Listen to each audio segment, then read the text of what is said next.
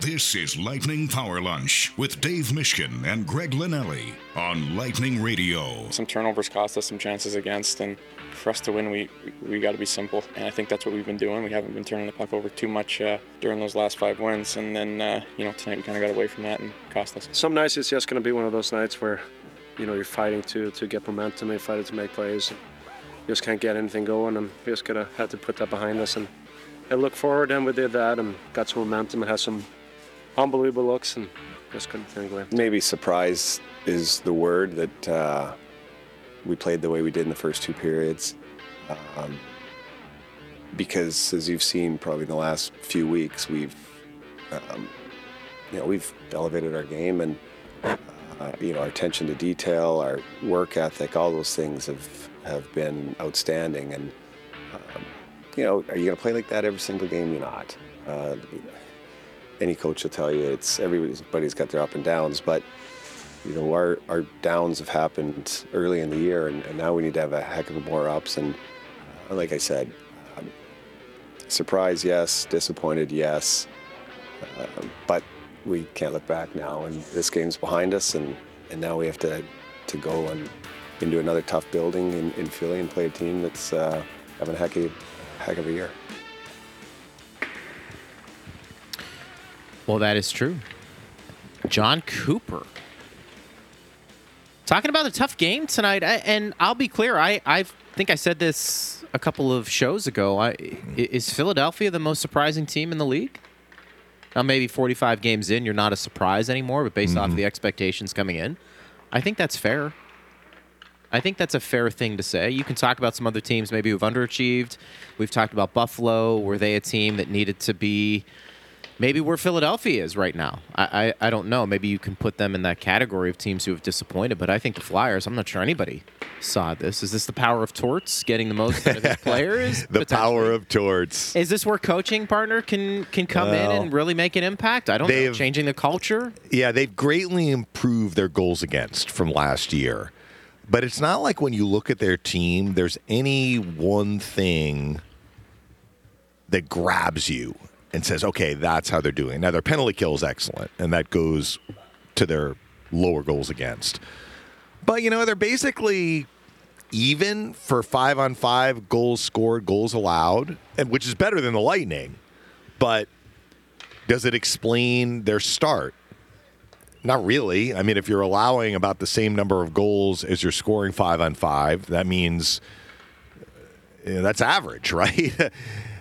And they are not lighting the lamp appreciably more than any other team. Their power play has been horrendous this year. I mean, it was dead last in the league a couple of days ago, and they've, quote-unquote, improved to tied for 30th. So they're tied with the Penguins, actually, for the second worst power play percentage in the NHL. So that has not helped them this year. So my guess is that they play hard. We know that. They D up. That goes to what you say and have said a lot this year, Greg, which is defending is a mindset, right?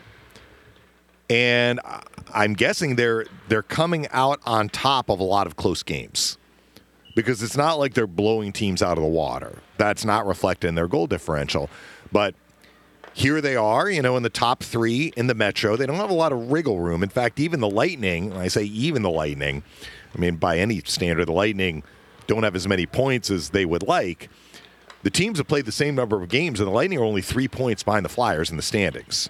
So the Flyers have had a good year, a year that has exceeded expectations. But, if the Lightning win in regulation tonight, they'll be separated by only a point. And why would that be important? Well, it would be important if the Flyers fall out of the top 3 and they're kind of in this wild card mix. And the Lightning are one of the teams that they're battling with.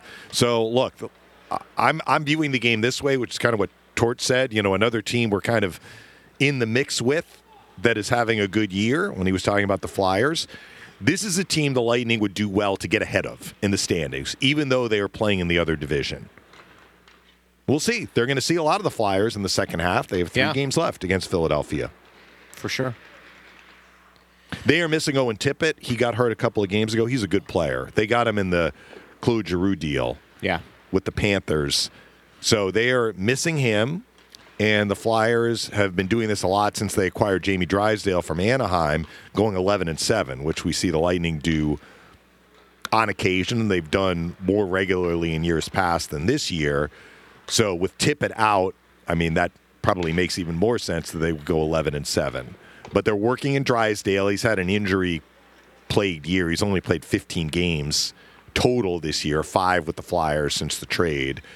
So that's kind of how they're doing it, and it's working for them.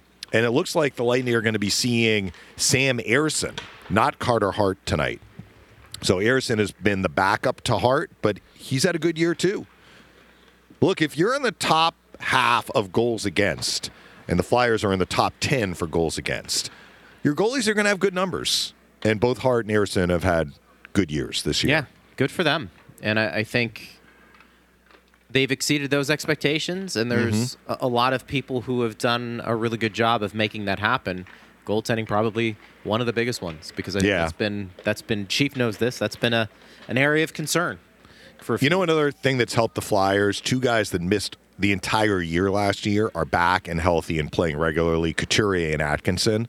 So look, that helps. I mean, they were on the team last year, so it's not like they made some big move to get these guys. They were just hurt, and they couldn't play last year. The thing about Atkinson, he's a Tortorella type player, and you can watch that guy lead by example. You know, had him in Columbus. Yeah, that's what I mean. He's been a guy that I think he's used to him. He understands him, and maybe a coach on the ice. Plus, he plays really hard.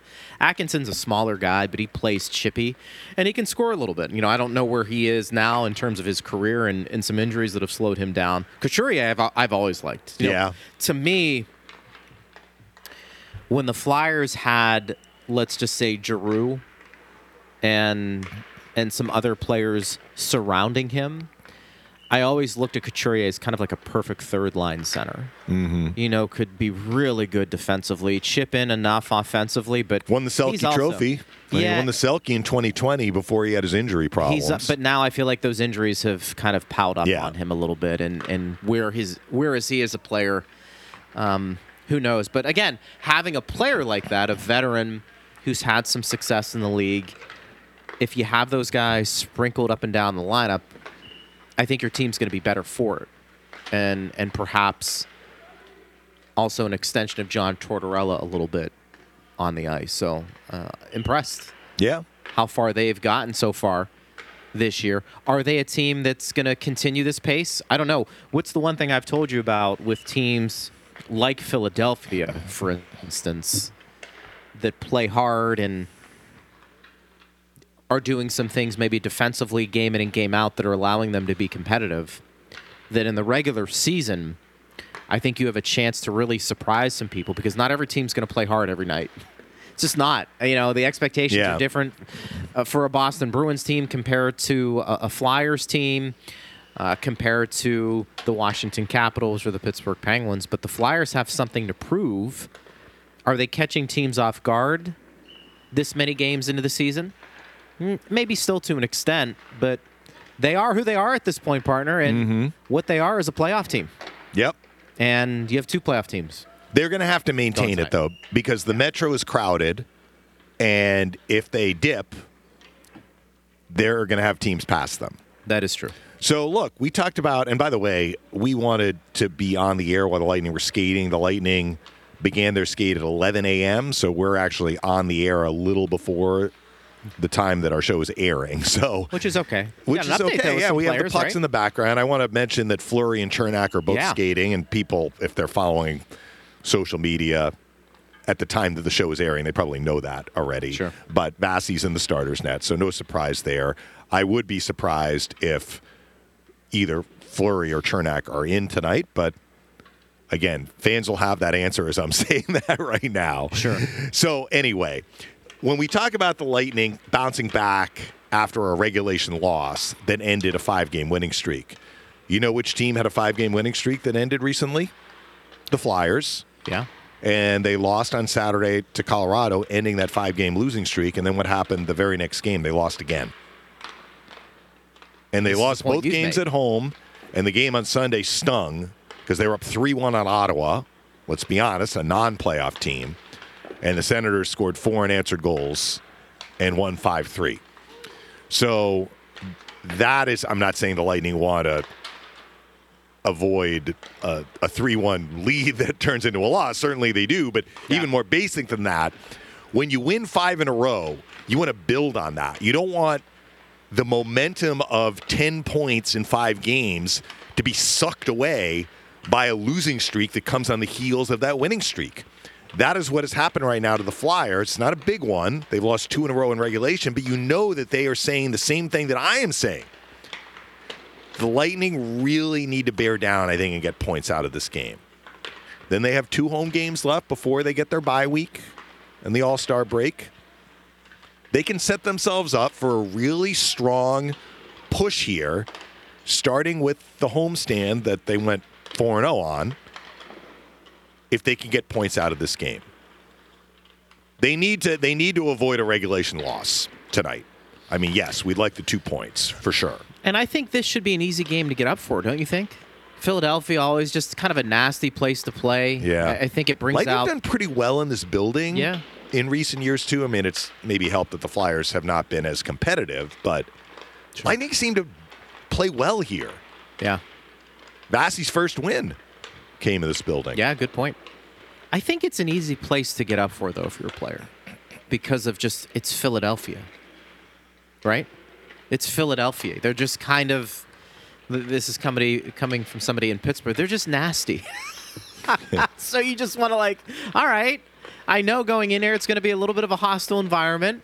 I need to be ready. Typically, Philadelphia plays with an edge, sometimes over that line. And, John Tortorella, let's face it, he likes to mix it up and however he can on the bench. So I think you have all those factors coming in, and I think it makes some sense. It makes some sense that this game is one the Lightning should get up for. And let's hope they can continue another winning streak starting tonight with 2 points. The mark of a team destined for the playoffs is a team that bounces back after losses and disappointing losses. And look, I'm not going to take back anything I said on yesterday's show. If the fans heard what I had to say, I stand by all of my comments. I did not think that was by far the worst game the Lightning have played this year. But it was not good enough. And it was a key game. And what Coop said in the clip that Steve played at the top of the show, I agree with wholeheartedly, that they have showed in the games prior to the game on Sunday. More compete, a higher work ethic, better attention to detail, and that was not evident for much of the first 2 periods. So not only did they lose the game in regulation against a team that they're kind of neck and neck with, literally, because they're tied in points, but they didn't play well. So not only what you said, which is being in Philly should get your attention, what just happened on Sunday should get the Lightning's attention.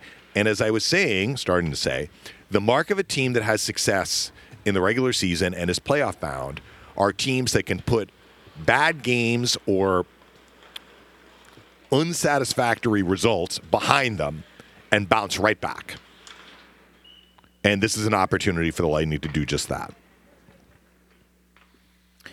For sure. Hit us up on X at Bolts Radio. Ooh, nicely done. Hit us up on X. I know. If you want to get involved in the conversation. Hey, I have to ask you. Okay. Because I saw this on X. I saw this clip. Oh, no. That said, one of the most embarrassing plays in franchise history. Was that the Letang back to a Malkin? terrible loss for the Penguins. I'm like, embarrassing plays, terrible. A terrible loss? Like, look, Lightning lost in Arizona. Arizona's a pretty good team. Arizona's coming into Amalie Arena on Thursday. It's like there's no shame in losing at Arizona. So what's the deal here? So yes, you can set it up. This is why Phil gets very nervous during a delayed penalty call when the Lightning have a power play pending and they pull the goalie. Yeah, so there was a delayed call. I think Letang had the puck and threw it behind, right? He was in his own zone. Yeah, and threw it back to Malkin. And it went off him right into the net. I actually didn't see it. I read it. But the interesting part of that is Letang, they asked him, who bears the brunt of that criticism or that responsibility from that play. And you could tell, like, Letang was like, look, had nobody touched the puck, my puck would have gone into the corner.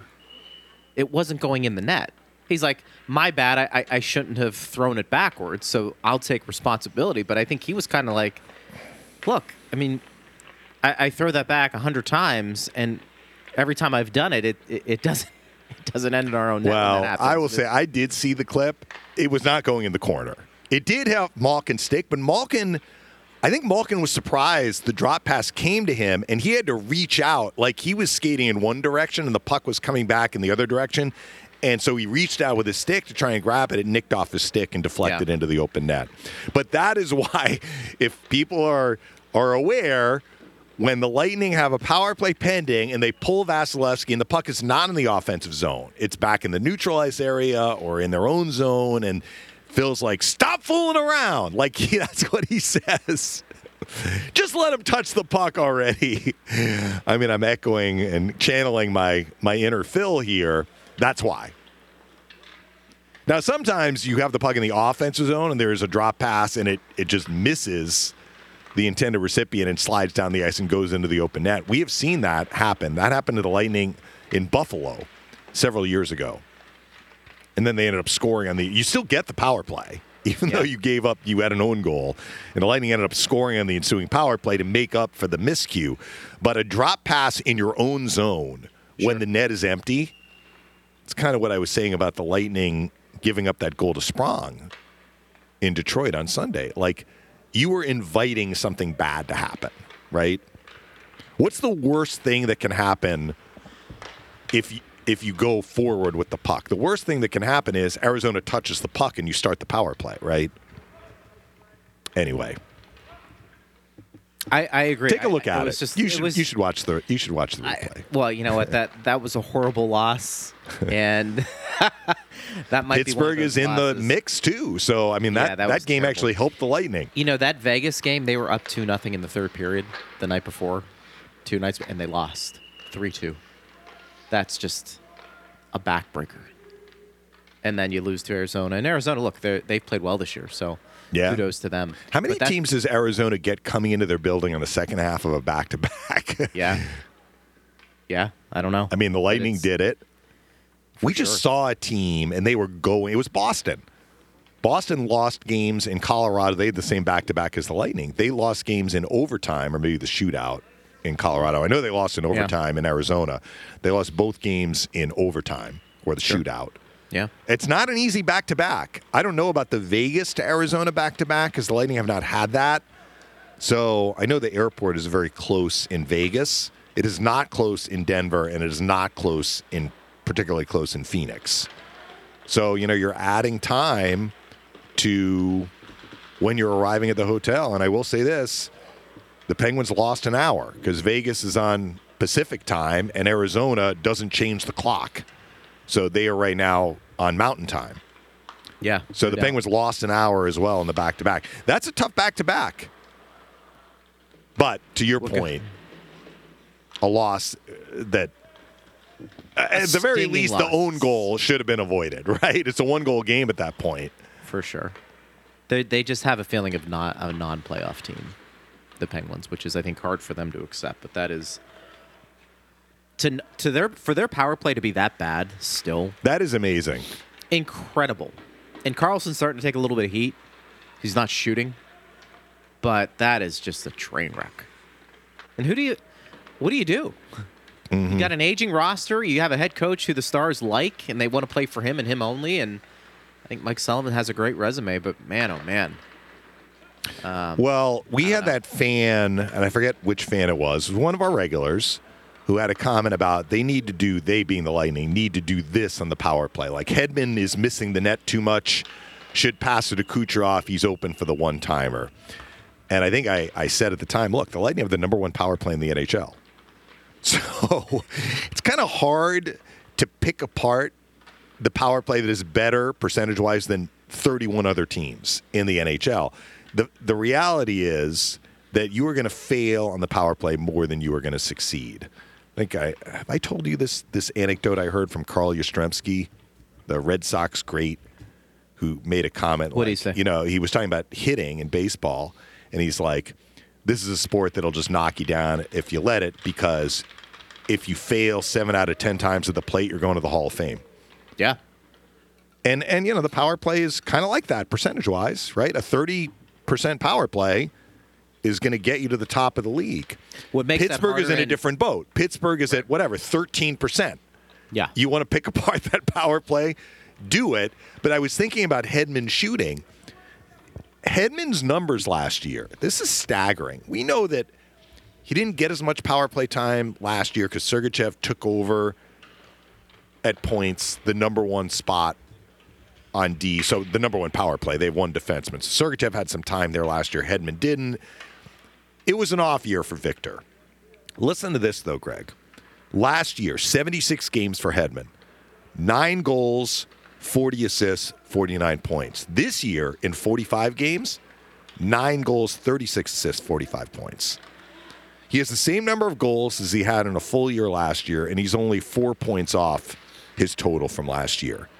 He is having, I don't want to call it his best offensive year. A couple of years ago, he scored 20, and he's not on pace for 20 this year. He is having a fantastic offensive year. Yeah. And his role on the power play has been a big part of that. Yeah. Well, so if you're asking me, I say to Victor, keep shooting. Keep shooting. Well, he's got a huge shot. Oh, does he ever? And he's going to be open because how many times do teams plan for the cross-ice pass from Cooch to Stammer? Or even in that little bumper area to point? Hedman's almost forgotten in many ways because if you were to look at the Lightning and defend them on the power play, out of all of their options, who do you want to take away in order? I mean, you want to try and take away Cooch, right? I think you have to take away Point. And we've talked about this. So Point is in the most dangerous area of the ice, which is why he gets so much attention. But he's not getting the puck unless Kucherov is delivering it. So, but you have to take that away, which means other guys are open.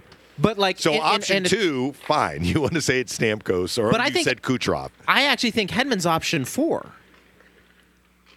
for a team that you're trying to take away some options, because then you have Stamkos with the one-timer. I think teams probably are like, okay, we'll live with Hedman with those big bombs from the point. But to what we're saying, I want to see Hedman with those big bombs from the point. Because 1, there's traffic in front typically. The goaltender's not seeing. 2, his shot is really hard. I don't know how many times comfortably the goaltender is not going to allow a rebound. And then 3, there's always the option that Hedman does the fake pass and gets it over to Kucherov for a one-time or 2. And I will say, as a lefty, he can sell the shot and make a pass to Kucherov more easily than a right-handed defenseman at the same spot. Now, the opposite is true on the other side. When the Lightning had Curtis Foster as the one defenseman, it was 1 year, but that was Stamkos' second year. Stamkos scored 24 power play goals.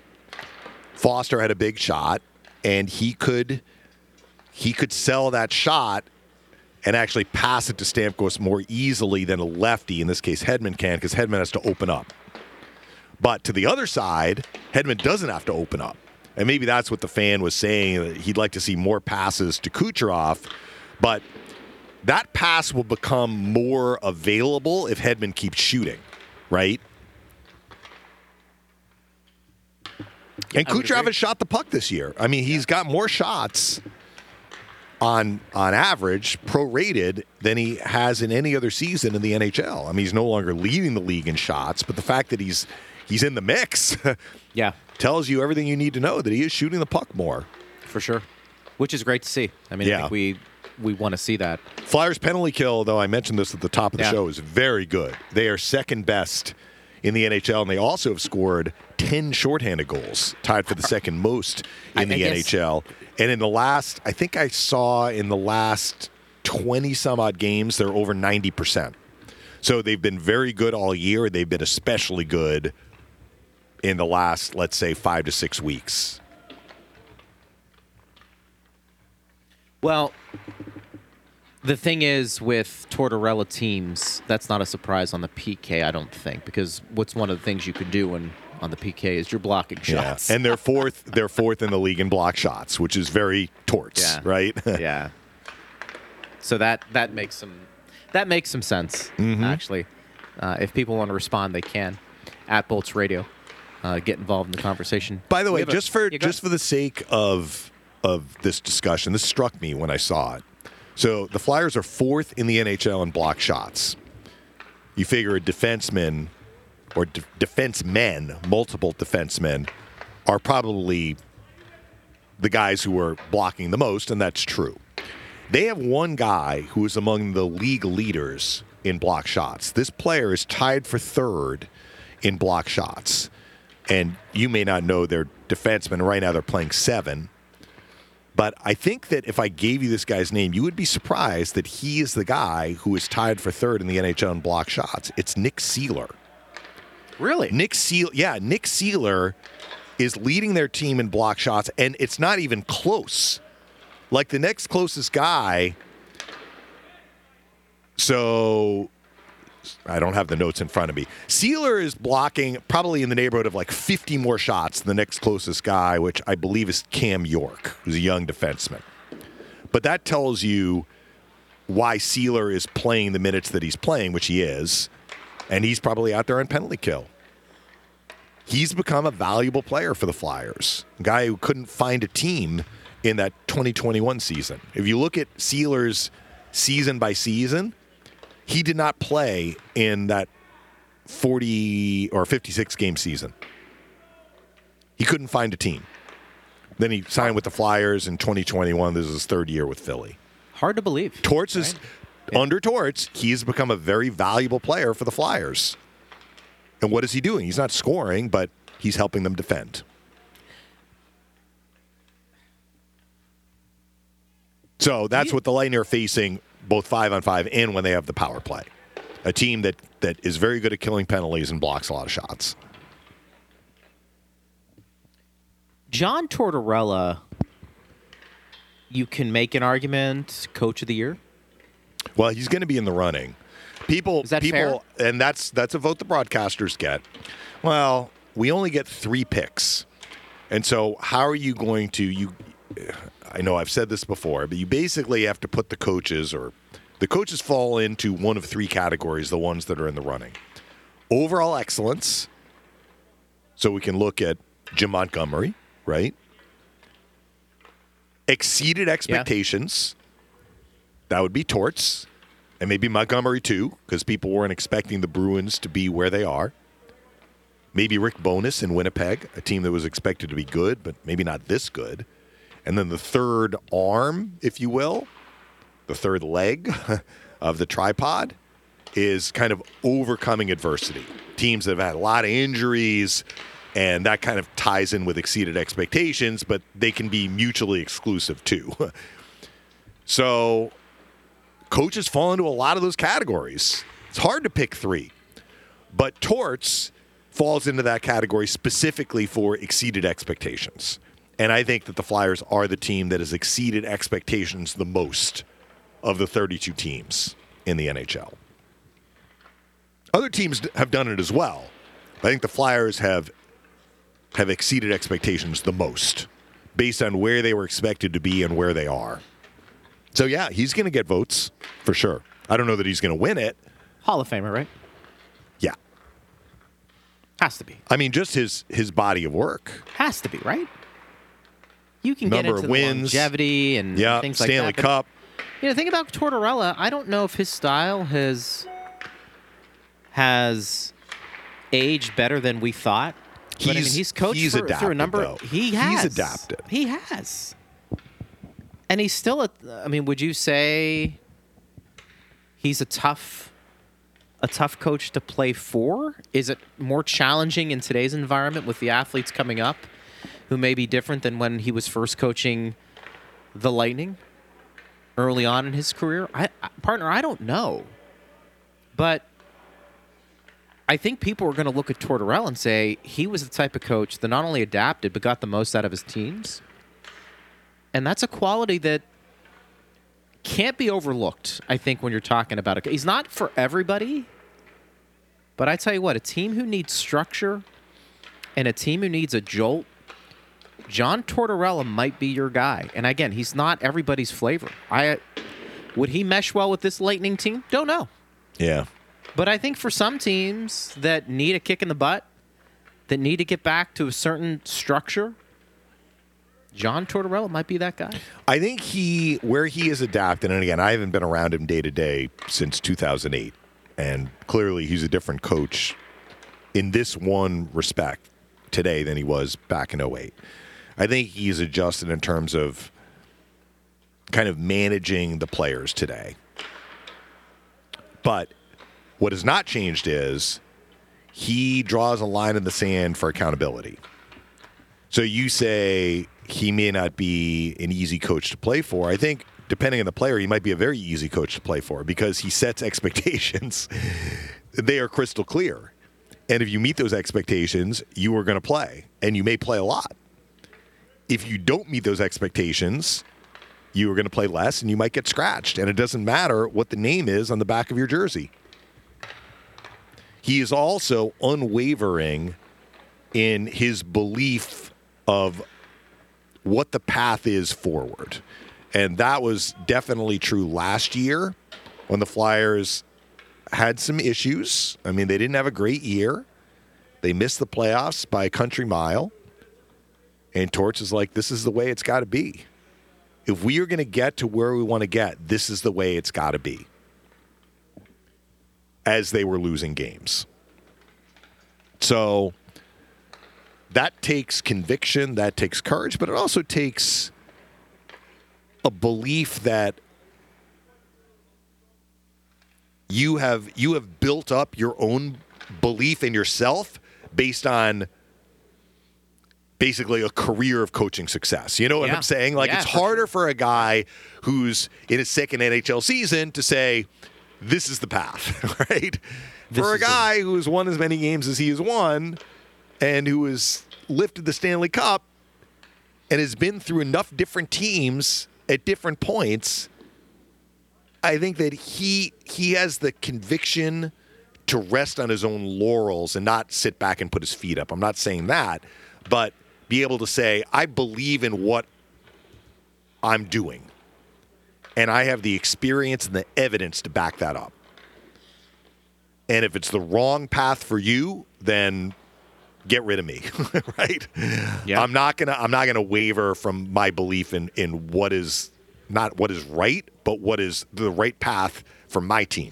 You know, it's a great life lesson in many ways, partner, because I think so many times we are influenced by the herd mentality. If you have strong convictions on something and you really do feel like it's the right way to do things, again, exceptions to every rule, I understand that. There's something to be said for persevering and putting your foot down maybe when everybody else is saying to you, hey, no, that's not correct, or you need to change. And I think John Tortorella, it's not like he hasn't changed. I'm sure from the time he was the head coach of the Lightning till now, I'm sure he's learned a lot of valuable lessons. Players are different. Now, yeah, players are different. But I have heard stories when he would go over video in the room, like the whole team, like you did not want to be on the receiving end of a bad highlight. Let's put it that way. I've heard stories from the players from those teams that it was not for the faint of heart. Maybe he's backed off that a little bit. And maybe that's part of how he is dealing with today's player. And that's smart. Yeah. That's smart in many ways. So, but his unwavering standard of accountability has not changed. And I think people appreciate that. A lot of people want to be held accountable. They need somebody to tell them, hey, look, you're doing it the right way, you're doing it the wrong way. And I think John Tortorella has been able to, again, the best way for me to describe it, get the most out of his players and teams than a lot of coaches. Yeah. And it's spanned how many decades now? And he's done, I don't even call this, I mean, this probably is a rebuild in Philadelphia. But, I mean, he's been with teams that have gone from near the bottom of the standings to higher in the standings, if not the top of the standings. He did it with the Lightning.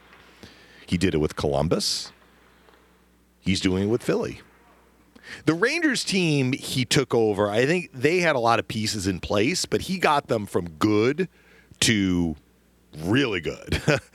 Like to the point that they won the President's Trophy in 2012. For sure. He's been a heck of a coach for a long time, and maybe we shouldn't be surprised that he's got Philadelphia competing at a pretty high level. Jay says, guys, Lightning will have to be dialed in tonight or else the Flyers will counterattack their way to a 5-2 win. Interested to see how this plays out. I think you can make that case for a lot of games, but I don't know if Jay, you're implying anything in terms of the Lightning's transition game, turning the puck over, fueling the opposing team's counterattack. I mean, I think that's something we all look at every game for the Lightning. You know, Detroit.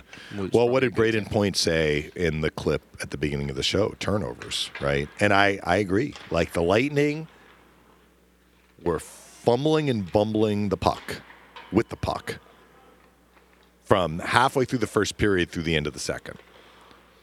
And it did two things. It prevented them from kind of generating any kind of sustained pressure, and it fed Detroit's attack.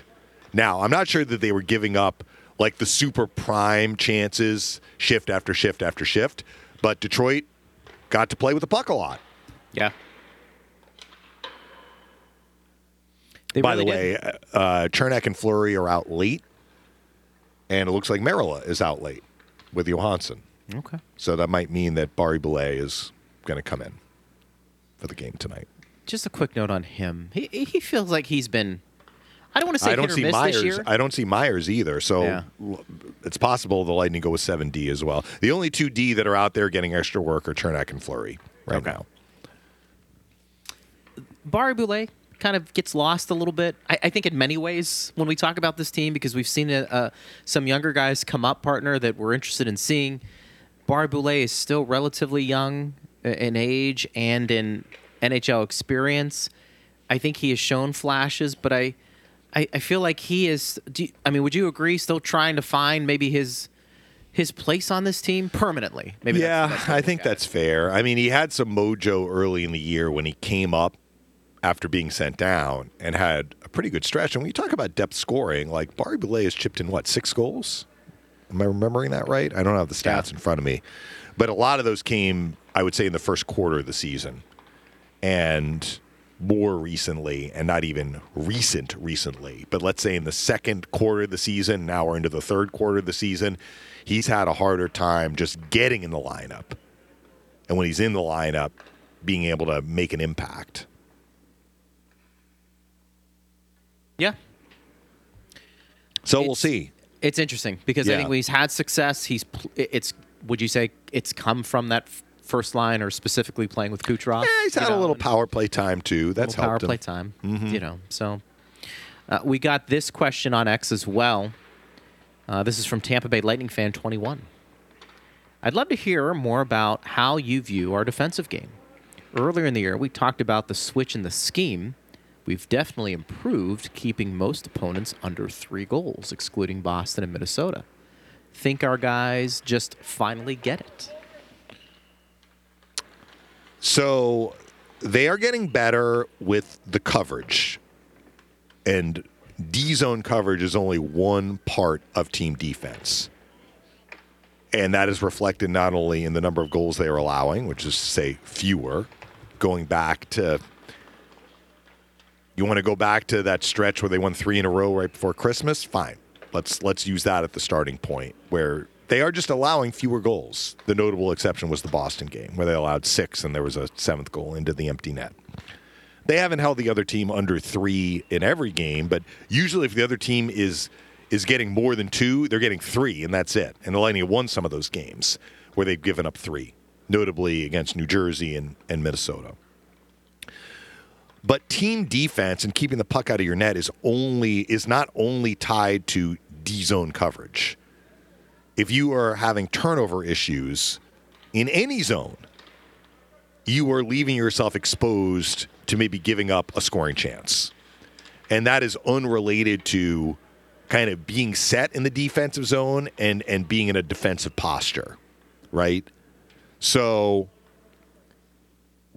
one problem the Lightning had in the Detroit game was turnovers. It was like the gift that kept on giving for Detroit because the Red Wings got to have the puck a lot. Now, the Red Wings had a hand in that too, right? They were applying pressure, and they didn't have as many turnovers when they were surging from the middle of the first to the end of the second. So the fans' question was, what is our opinion, at least my opinion of their defensive game? It's getting better, and that has been reflected in their goals against number coming down. I believe they are now 23rd, which is better. Like, that's better than where they've been, where they were 27th, 28th, 29th. They keep stringing together some games where they're allowing 2 or less. They're going to keep moving up.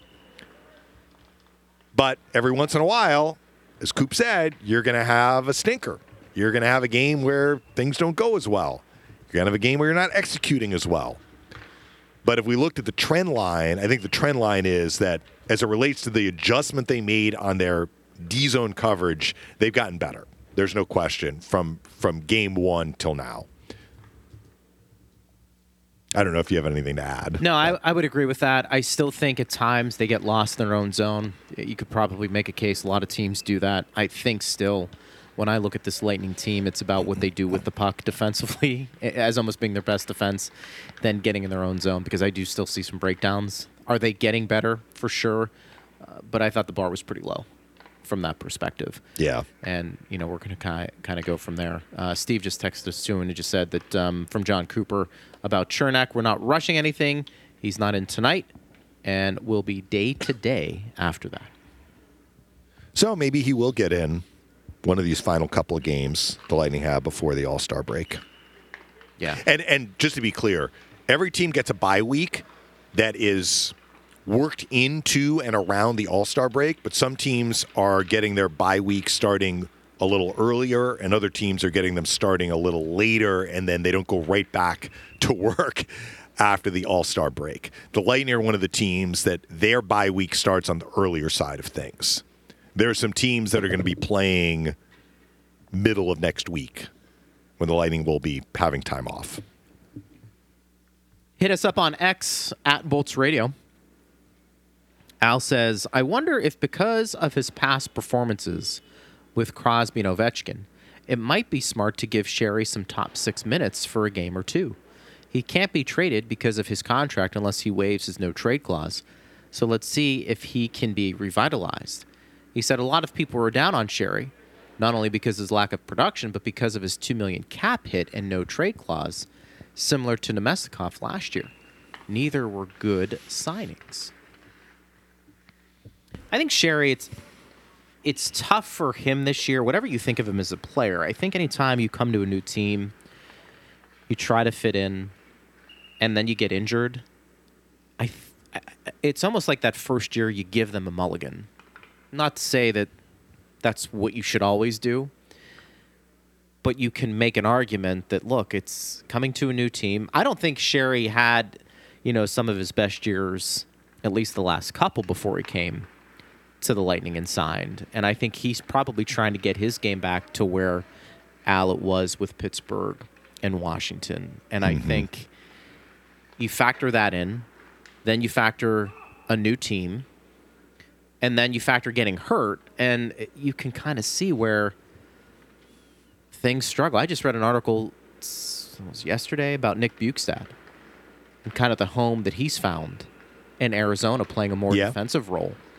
But he talked about, Dave, when he was traded to Pittsburgh, he was just hammered with injuries and just could never get back on track. And I think, he went to Minnesota, had some success there. Did he play for Edmonton during their playoff run? I think they acquired him at the deadline. Yeah, so this tells you how much he likes Arizona. And I mentioned this when the Lightning played at Arizona. Bukestad was traded from Arizona to Edmonton at the deadline last year on an expiring contract. When his contract ended, he re-signed in Arizona. He came back to Arizona. That's how much he liked it there. Yeah, and he talked about how he's had to train differently because his body was breaking down. I mean, he was, I think, a 19th overall pick a few years back. We know him from his days with Florida. I think always there was some offensive skill there, but he has a big frame. And the point being is, Dave, he had some confidence issues, I think, coming into whether it was Minnesota, whether it was starting in Arizona. He had to establish himself again because he was dealing with some adversity. And I want to say you can see where a guy like Connor Sherry, if things don't go right with your new team right off the bat, I think sometimes there can be a shock to the system, to the confidence. And then he's expected to come in and produce a little bit. He gets a decent contract for arguably a bottom six forward. And I'm sure there's some pressure there. So not a surprise in some ways that Sherry has struggled to find his game. And I think the Lightning were hoping and are still hoping that he can be a guy who gives you some position flexibility when it comes to playing in a top six role, but also if he needs to play in a bottom six, he can give you just enough offense, kind of like what we saw with the pass to Merla with his first goal. Sherry can kind of do that. I think for him it's where's his confidence and can he do it consistently? Well, for what it's worth, and it may not be worth anything at all, at the Lightning skate today, which is wrapping up, Austin Watson did not skate. So I don't know if he's battling something or what. Merila was on the line rushes with Sherry and Paul because the question was about Connor Sherry. Merila is not playing tonight. Merila is getting a lot of extra work with Sherry and Chernak. So if Watson, who didn't participate in the skate, is not in, and Merila clearly is not in, that does mean the Lightning are going to go 11-7, like the Flyers, who are going 11-7, and Phil Myers will play against his former team. But if the line rushes are to be believed as what the Lightning are going to go with tonight, that means your forward line with two players on it, Paul and Sherry. So you're going to have a rotating third forward with those guys. And, I mean, it's not exactly what Al was asking, but, yeah, Kucherov might be out on the ice with Paul and Sherry, and Sherry will be playing with a high-end guy in that instance. We'll see. I mean, Coop tends to shuffle the lines anyway. And when they go 11-7, it's not always that one line with two forwards on it and the other three stay exactly the same. But that's how they ran the line rushes this morning. And to me, because Merila is not playing, he was either a placeholder or he was just filling a spot that is not going to be filled tonight. Correct. If that makes sense. And it doesn't sound like I'm doing the show with you, so I wasn't there for the Cooper press conference. It doesn't sound like Cooper was asked anything specific about the lineup except about Chernak. And that makes some sense because getting Chernak back, there's going to be a little bit of a ripple effect on the back end. Right. Who stays and who goes more so than anything else. So I understand that for sure. Hit us up on X if you want to get involved in this conversation at Bolts Radio. We've been talking a lot about John Tortorella, and I think more importantly, something, Dave, that you've discussed that I think is super important is that if you want to be a playoff team, if you want to be considered a really good team in today's game, it's not only having probably multiple winning streaks throughout the year, it's what you do after you have that winning streak snapped. Mm-hmm. Does it dovetail into a 4 or 5 game losing streak, or is it going to go back into a 5 or 6 game win streak? Because I think the Lightning have an opportunity here. If they get back on track, because they're heading home after this, they could carve out a nice run here where now all of a sudden, we're really talking about this Lightning team maybe hitting their stride at the right time. Yeah. And it may impact what Julien Brisebois potentially will do in a month as well when it comes to the trade deadline and where he sees this team. And look, I haven't really talked about this in this 10-game segment, but I've been talking about it all year. The Lightning are at a -5 for playoff pace through the first 4 10-game segments. They are in a position to cut into that deficit. They were in a better position before the Detroit game. But in this 10-game segment, the Lightning are 5-2 through 7 games. So one more win in their last 3 will get them to 12 points. Anything above that will cut into the deficit. So that just, again, accentuates how they let an opportunity slip away on Sunday. This could have been a magnificent 10-game segment if they'd gotten points out of that game. As it is, it's kind of teetering here, right? If you can get points out of this game, you get a win, then the next 2 games give you a chance to cut into your point deficit. Again, we're talking about getting 12 points every 10 games. If the Lightning had done that, they would be at 60 points after 50 games. Their max, if they win their 3 remaining games in this 10-game segment, they'll get to 59. They'll be 1 point off playoff pace. Now, that would be great if they win their last 3. But even if they win 2, they will cut into that deficit, which will help them. It's interesting, too, because the teams they're chasing in the Eastern Conference, specifically in the Atlantic Division, Boston's had a phenomenal year, but, they're 6-1-3 in their last 10. They've won 5 in a row. Mm-hmm. I mean, these are moments that allow them to continue to be the leaders in that division. The Panthers have gone 6-2-2 in their last 10. And, what both those teams have in common, Greg? Tell me. They've lost 4 of their last 10. But look at the regulation loss number. Yeah. So even when they don't win, right. They get points.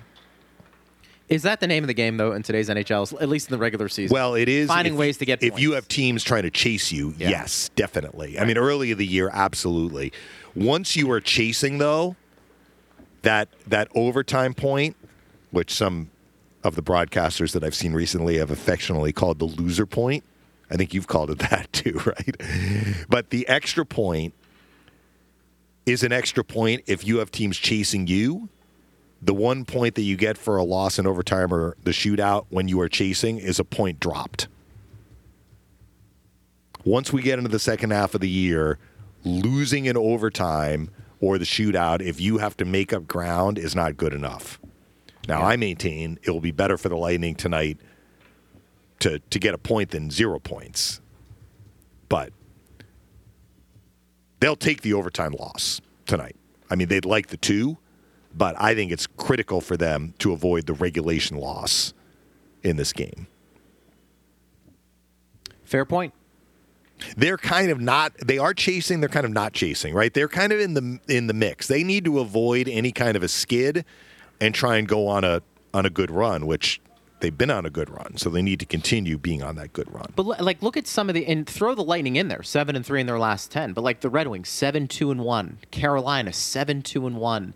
Philadelphia, as we just discussed, they've lost 2 in a row. They're 6-3-1, which has allowed them to kind of stay afloat there in the Metro. The Rangers have kind of faltered a little bit here, but they had a good lead to start. So, again, we talk about the value of getting off to good starts and not having to deal with playing catch-up all the time. You allow yourself the opportunity where if you hit a skid, look, they're still 4 points ahead of Philadelphia with a game in hand on them in the Metropolitan Division. So it's one of those instances where munch as much as you can, and you'll be in a pretty good spot. But it also, I think, speaks to the power of getting off to a good start, because so important. Eventually you'll run into a skid. Obviously, how you navigate the waters during that skid is big, but also too, it's playing with a lead in many ways from a standings perspective. So that's one of the things to keep in mind. Hit us up on X at Bolts Radio if you want to get involved in the conversation. This comes from Len, and we'll probably end the show on this. What do you guys think are the best defensive pairings right now, since we've seen so many new guys get called up? That's a hard question to answer, Len. I think with the Lightning, and this is not a cop-out answer, although maybe it is, I don't know. When the Lightning are playing well defensively, I think the 3 pairs tend to play well defensively. Now, there was an exception, like the Minnesota game. That was a game in which DeHaan and Perbix struggled, but that was a matchup situation. They came back and played really well in the next game, which was the game in Buffalo. And also the Lightning have mixed up the pairs. So, I mean, that also kind of tells you that maybe the Lightning haven't settled in on a McDonough-Chernak, right, where you can mark it in indelible ink that those 2 guys, if they're in the lineup, they're going to be paired together. But I don't know. I mean, Radish seems to have been fitting in really well with Victor Hedman, hasn't he? He has. And that's been over this last stretch of time. I did learn, I didn't know this until I read it, but Lilleberg and Crozier were partners in Syracuse. I think they've meshed well. They have some familiarity with one another. That can go a long way, too. Yeah. So I'm not really answering your question, Len. I'm sorry. But when things go sideways for the Lightning defensively as a team, I feel it's kind of team-wide, and there are a lot of players that have their fingerprints on the problems. But when things are going well defensively, I think everyone's pulling on the rope, and the pairs have done quite well. And I think that's fair, and I think you've been pretty consistent with that as well. I think sometimes we look at the defense pairings a little bit more because they are the last line of defense and probably are a little more critical. But I think with the Lightning and how they play, it is more collective than it is selective. I will say this. Of their defensemen who have been in a game this year, go down the list, and they've used quite a few with the injuries, Victor Hedman is having the best season. I know that's not stating anything earth-shattering, but I think it should be pointed out. Look at his point total. Look at the minutes that he's logged. Look at the different partners he's had for a team that has struggled on 5-on-5 goal differential like he is. I believe he's still a minus, but it's very close to being even, and he's played the most. He has had an enormous bounce-back year. You know, and the Lightning needed him to have that kind of year. Something to keep in mind moving forward. We talk about the trade deadline. We've just talked about Hedman and the year he's having. I do think once they get Sergachev back, I hope there's kind of a reset for him. That may be like getting somebody at the trade deadline. When you talk about the impact he could make and how much time he's missed, what's he going to look like when he comes back? I think there's another level for him to reach this year compared to what we've seen the last couple. Dave, if he performs anywhere close to Sergachev at his best for the remaining games, the Lightning could be getting a huge upgrade on the back end. I think they anticipate that happening. It's not a gimme. Yeah. Something to keep in mind, though. Well, look, he has not been around even skating that I have seen. And, of course, this is a foot or ankle injury. He got hit with the puck in the skate or the ankle, unclear. It's taken him a while, right? Yep. So those lower body injuries, it's different than when you hurt your hand in terms of your conditioning. Now, when you hurt your hand, and we heard Tyler Mott talk about this, I actually heard this from Buffalo about Tage Thompson because he had the similar injury where he got hit in the hand or the wrist, and he came back fairly quickly, but their broadcasters were telling me like his shot was affected because he wasn't 100%. He couldn't shoot the puck quite the same way. Now it's starting to come back, but you can get back on the ice and up to speed more quickly if you can use your legs in your rehab. When you can't use your legs in your rehab, we'll see. I mean, I hope you're right that it's going to be a reset for Sergachev, but it may take him a little bit of time to kind of get back up to speed. If he's not coming back until February 7th at the earliest, when the Lightning resume their schedule after the bye week and the All-Star break, that's a significant amount of time that he has missed. We're talking about, almost 2 months, month and a half at least. Yeah. But he'll have enough runway to have an impactful finish. We'll see when he does get back. Lightning and Flyers tonight. That's going to do it for us. We'll be back in this setting tomorrow, noon to 1. Partner, great job as always. We appreciate it. You too. Talk to you tonight. Thanks to Steve Versnick. Thanks to you for listening. We always appreciate it. I'm Greg Linnelli. You've been listening to Power Lunch on Lightning Radio.